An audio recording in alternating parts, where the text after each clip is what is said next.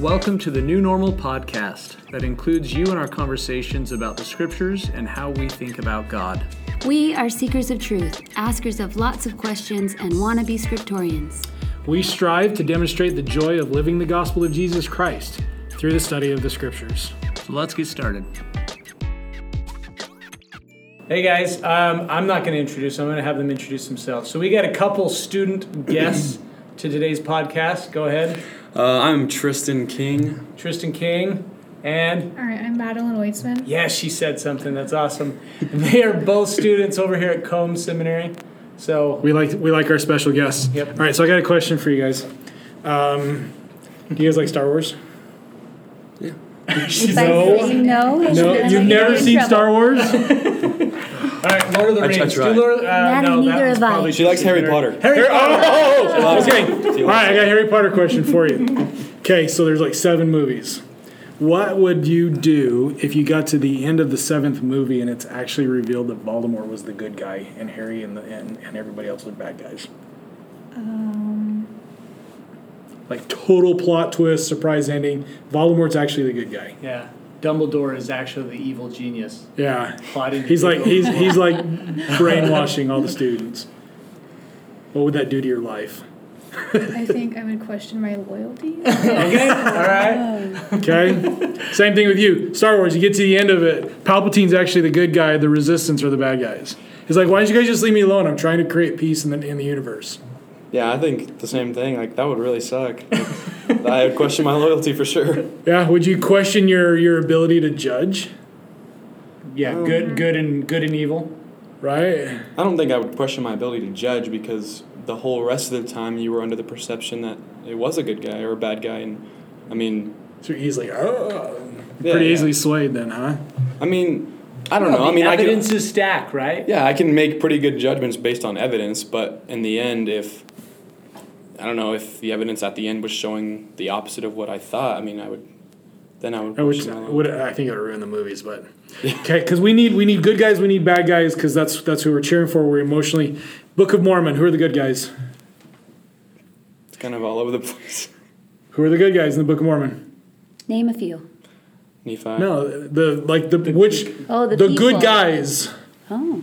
Whoever's being righteous. Okay, but Good normally Back and forth all the time. he got me. He totally got me on that one. I'll say it, Nephites. Nephites are normally good guys, therefore the bad guys are. The Lamanites. Lamanites. Okay, so what would happen to a story if they switched roles? Helaman chapter 6, verse 1 says, "And it came to pass that in the 62nd year of the reign of the judges, all these things had happened to the Lamanites, and the Lamanites had become, the more part of them, a righteous people, insomuch that their righteousness did exceed that of the Nephites, because of their firmness and their steadiness in the faith." See, and that almost waters it down because you learn at the end of chapter 6, it's not that they simply exceed the righteousness of the Nephites. The Nephites are bad guys. They're wicked. Where does it say that they really like the Gadianton robbers? Is that right there at the end of chapter 6? The Nephites did build them up. Chapter 6, 38. The Nephites did build up the Gadianton robbers, supported them, beginning at the more wicked part of them until they had overspread all the land of the Nephites. So not only did they oversee them in righteousness, but Nephites go nosedive. So we have 3 principles, and thus we see in verses 34, 35, and 36. The Nephites began to dwindle in unbelief and grow in wickedness and abominations. The Lamanites began to grow in their knowledge of the God and began to keep His statutes and commandments. That's number 1. Number 2, thus we see the Spirit of the Lord began to withdraw from the Nephites because of their wickedness and the hardness of their hearts. And number 3, we see that the Lord began to pour out His Spirit upon the Lamanites because of their easiness and willingness to believe in His words. So should we pose the chicken and the egg scenario here? Well, I just want to know, is it easy to believe in the words of God? You guys think it's easy? That's assuming they're Lamanites. Well, I'm just saying in general. I mean, is there easiness to it? I don't know. I feel like it kind of goes both ways. Like it's easy in the fact that it's what we've been taught our whole lives, and if you're born in the church, and it's something that you grow with. But I feel like at the same time, there's so much harsh judgment and treatment that you get from believing the right thing, and it could be so easy to just give it up and fall into that trap of, I don't know, I guess being worldly like everyone else is, you know. Well, I feel like you gave me both answers there. But let's push back a little. You gave me the Nephite and the Lamanite answer. But push back a little bit in that if the world were to view your life from the outside looking in, could they view your faith as blind faith or blind obedience? You do it only because you've been taught since you were born. I mean... And how do you answer that claim? Well, with an outside view, I'm sure they could. So what do you say to somebody who says that? You're only Mormon because your mom's Mormon. Well, I have the choice if I want to go to church. I have the choice if I want to live the gospel or go to the temple and do baptisms and stuff. I have the choice to do that, and I have the choice to be righteous or not righteous. That comes from me, and that's a desire that I have in my own heart. And it's, like you said, I'm sure an outside person looking in would say that it's blind faith because I was born that way, but it comes from my own passion and my own faithfulness to the gospel. I think that's why there's both parts there, because of their easiness and willingness.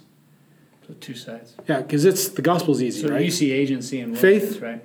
Repentance, baptism, Holy Ghost, covenant path, like that's easy to understand. Primary kids all the time. What should you do when you're scared? Pray! Like they know the answers. Okay? But it's the willingness to do it that actually distinguishes the difference. Because I think Nephites, they know all the answers too. They weren't willing. I think it's interesting, too, that it says, because of their easiness, the Lord began to pour his Spirit out upon them.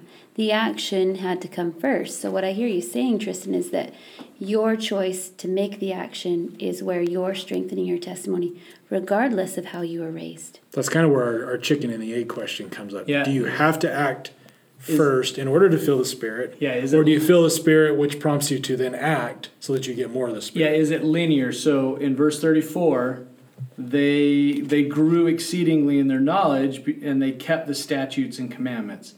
And then it says, then the Spirit poured out upon them because of the easiness. So is there something that must be done first? Can somebody keep the commandments and then feel the Spirit and then it be easy? Or is it because they believe easy? Do you see how it's not linear? What do you guys think? Is there an order of things? I'm just curious from a teenager's perspective. You want to say anything? I was just looking at the scripture. I think it's kind of both ways, to be honest, because there's countless instances in the scriptures and in real life of people that aren't, they're members of the church, but, they have chosen to live their lives in a way that don't really fall in the same guidelines and stuff, and they could feel the Spirit, and, they might be forced to go to a devotional or a fireside or mutual or something, and they could feel the Spirit and still choose to not really live that. But not be willing. Yeah. And I think that in the same sense... You made an argument for parents just now. See? That's why I don't send your kids.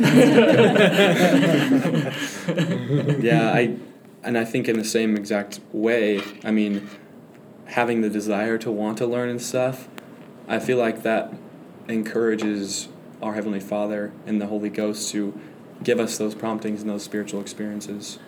I wonder if, Sister Bridge, you've had a colorful childhood. Well, thanks for admitting that on there. No, Nice. Colorful not in your personal experience, colorful in the environment. The people that you were around. So would you Yeah. say that there's an order to events here?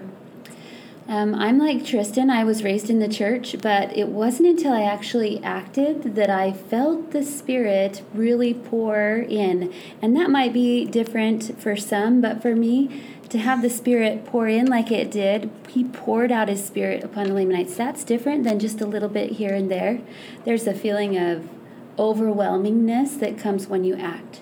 So I would say in my life, and from the people that I've been surrounded by in my life, they act and then they receive their consequences. And it's not until they stop that pattern of cycle, the cycle that they start to see the joy in their life and God in their life. And so for me, it's the acting comes first. Interesting. Did you have a scripture, Maddie? Something that's standing out to you? Yeah, this kind of reminded me of Ether 12:6. how you don't really get a witness until after the trial of your faith. Mm. And Nice. how Christ didn't show himself unto, like, after he was crucified, he didn't show himself until the men until after they had already witnessed that he died and believed that he was coming back.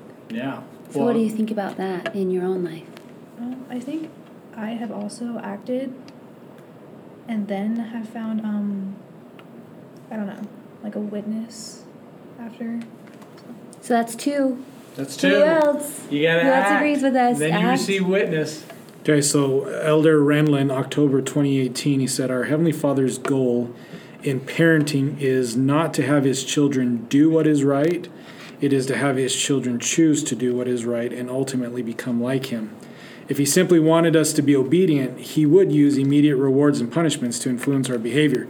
But God is not interested in his children just becoming trained and obedient pets who will not chew on his slippers in the celestial living room. No, God wants his children to grow up spiritually and join him in the family business. This podcast expresses independent views of hosts and guests, which are our own and are not intended to reflect the official views or teachings of the Church of Jesus Christ of Latter-day Saints.